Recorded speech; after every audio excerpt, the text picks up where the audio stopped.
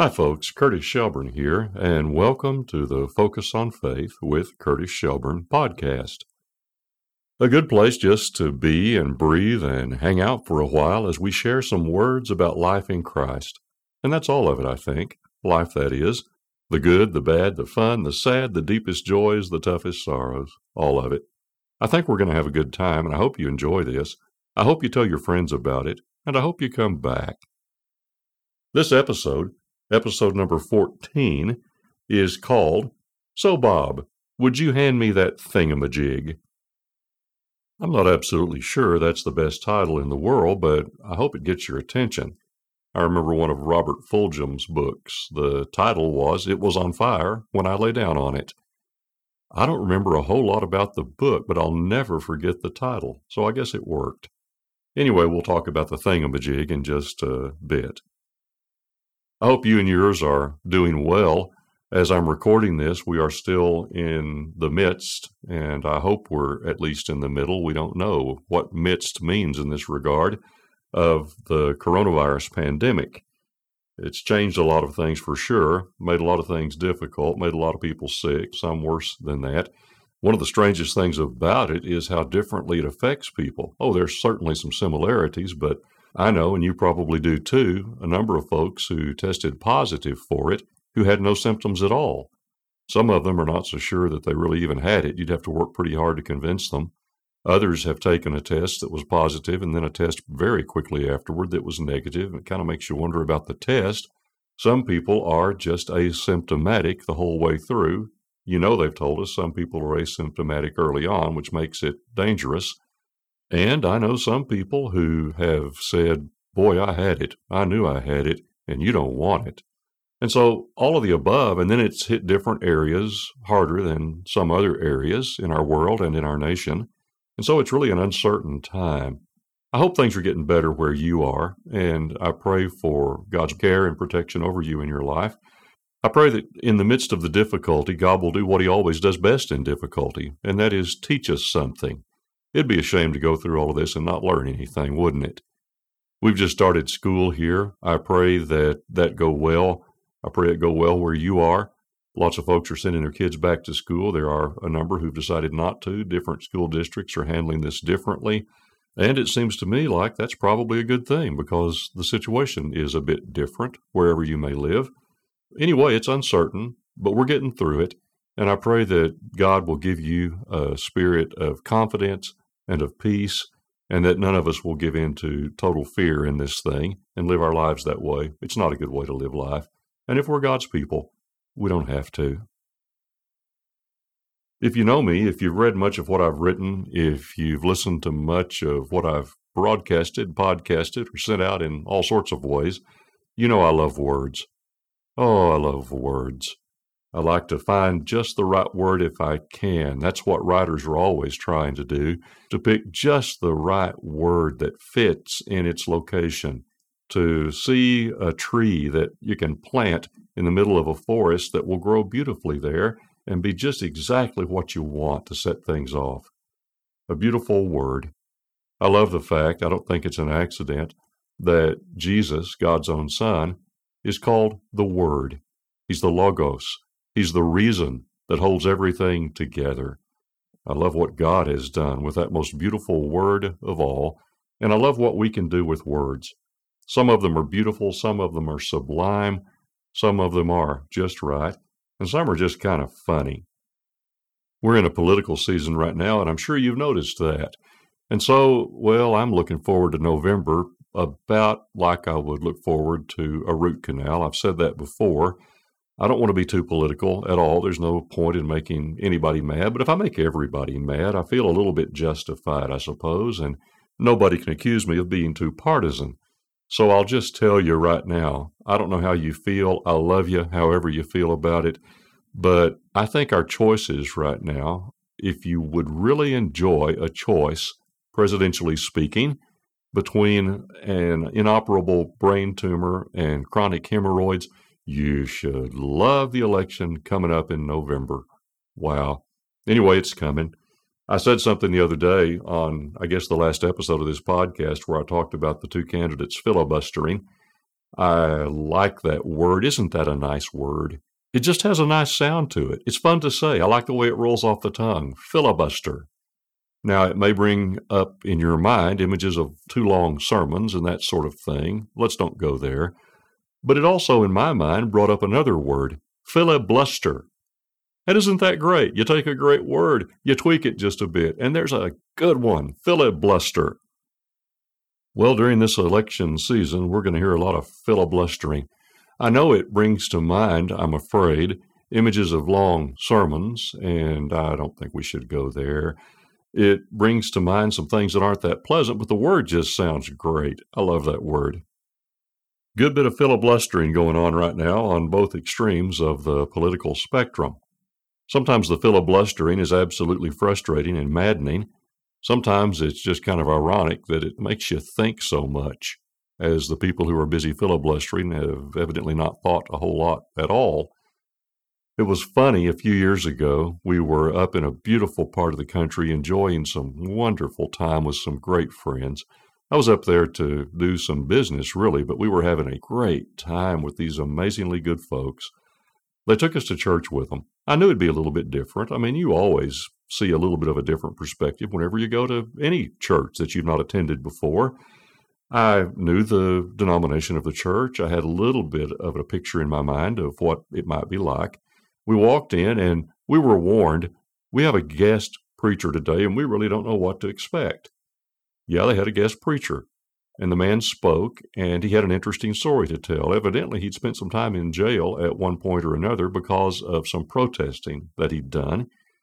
May I just say that the good news is he really had strength of convictions, enough strength of his convictions that he spent a little time in jail because of that protest.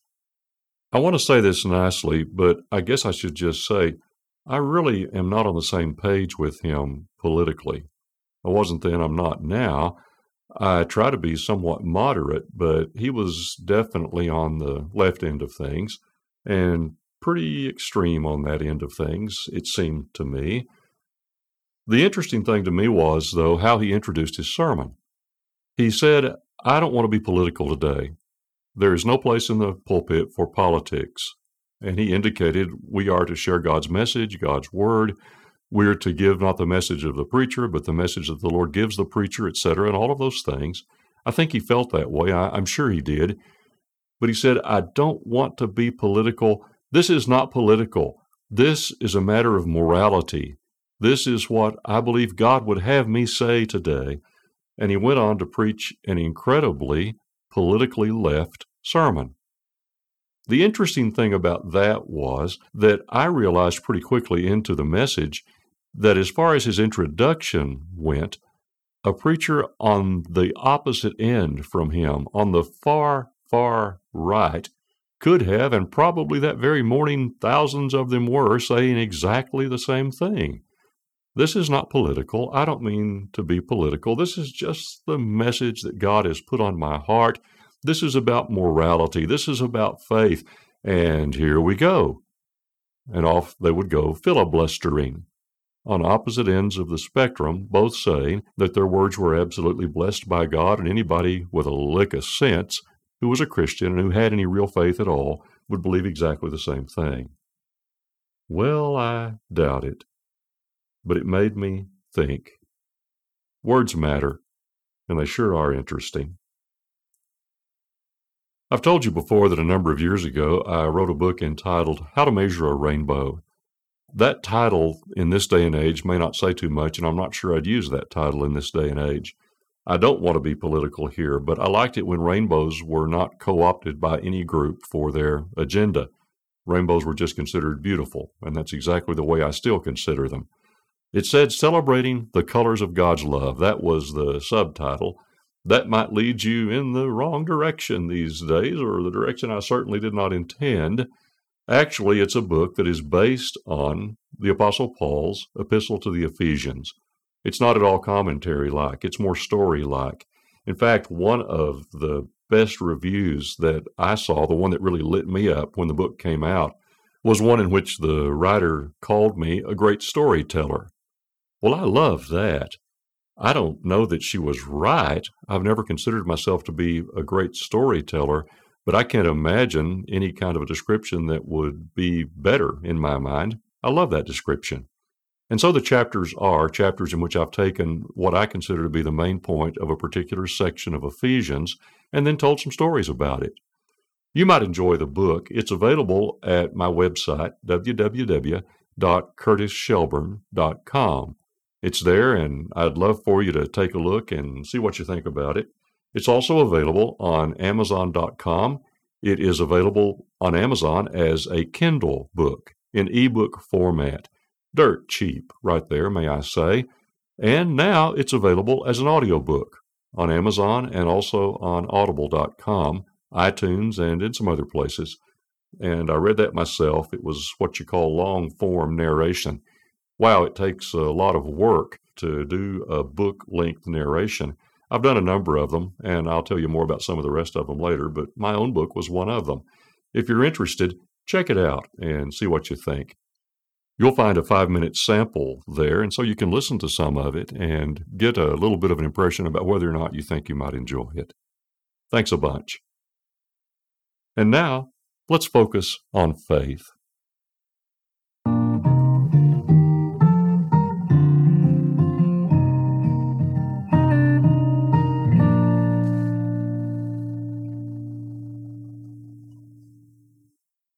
Thingamajig, doohickey, dillybob, what's it?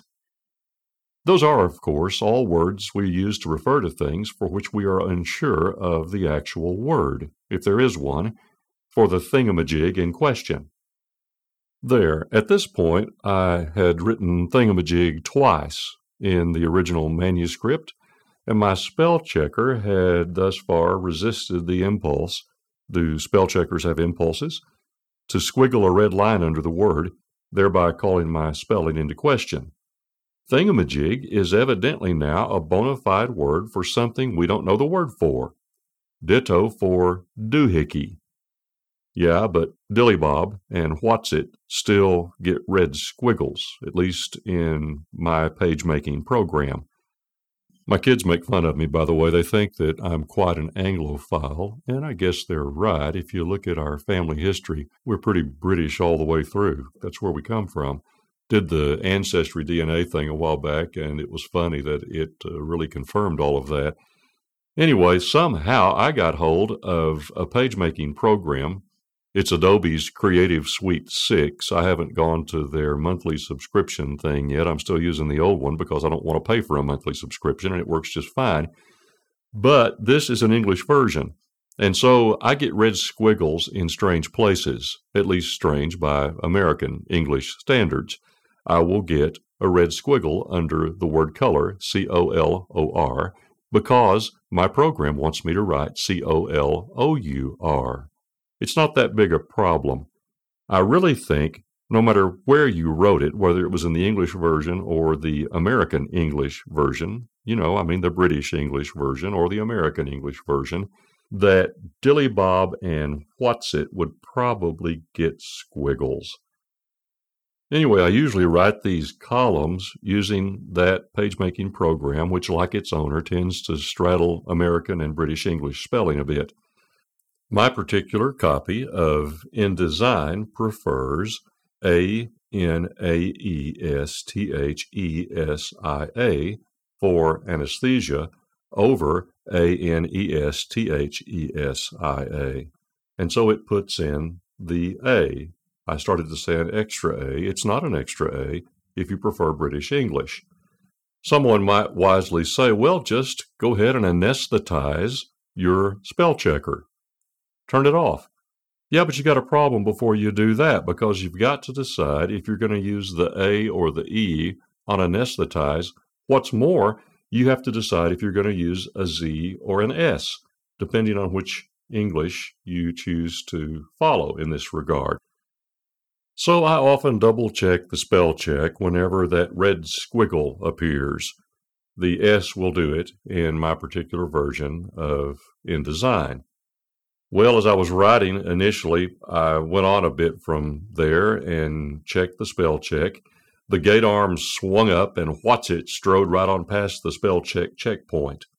Dillybob was still being held at the border, though the Urban Dictionary, not, I admit, the highest authority, recognizes the usefulness of Dillybob.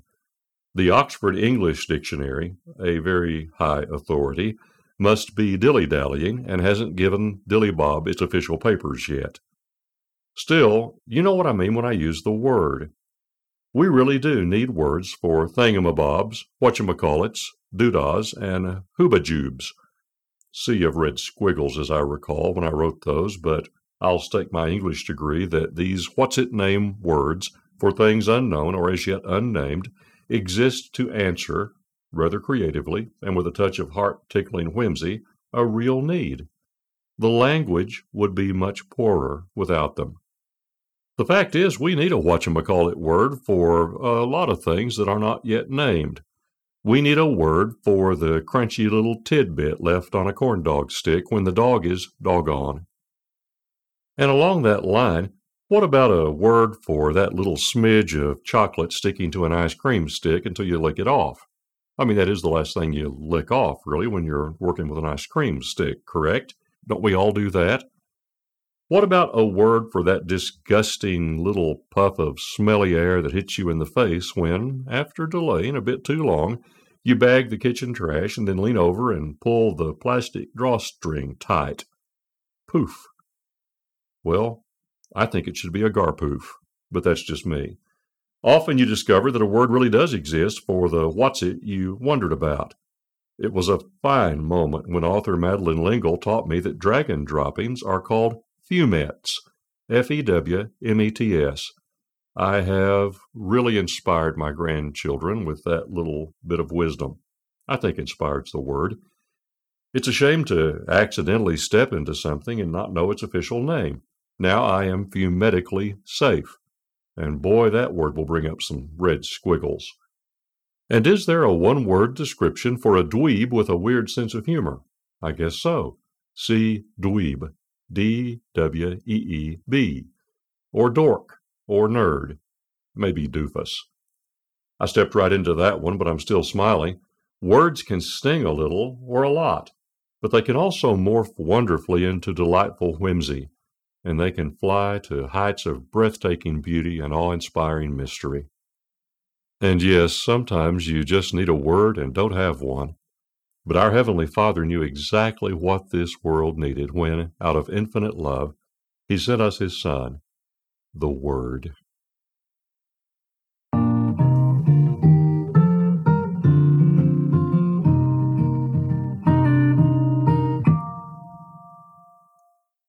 Well, again, thank you for joining us on this Focus on Faith with Curtis Shelburne podcast. I'm so glad you chose to join us, and I hope you'll come back and spend some time with us again. If you like it, why don't you tell some friends about it? Sure would appreciate it. Have a great day.